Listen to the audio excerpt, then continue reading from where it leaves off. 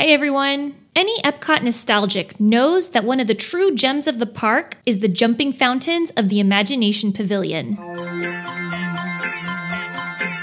The jumping fountains have been a staple of Epcot since some of its earliest years. If you're not familiar, located in the Imagination Pavilion overlooking the monorail track, you'll find several rock beds with circular pads that a stream of water jumps out of. The stream then lands in another pad some distance away before jumping again to a different pad. The speed and timing of the water movements really just gives the illusion that the water is literally jumping all over the place. The water can jump so high, it will jump over walkways full of people. Tall people get nervous at the sight sometimes, lest they be splashed unwillingly, but for most, the stream has just the right amount of height, so you don't have to get worried about getting wet. The best time to see the fountains? In the heat of the day when the relaxing water sounds and cool splashes offer some respite from the heat, or in the evening when the sun has set and most guests have made their way over to World Showcase, the fountains become uplit in bright colors and dance for the occasional passerby. Just the ticket to wind down after a long day at the park.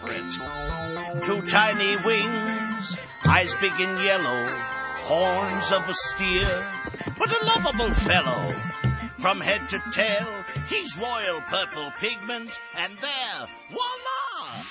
You got a figment.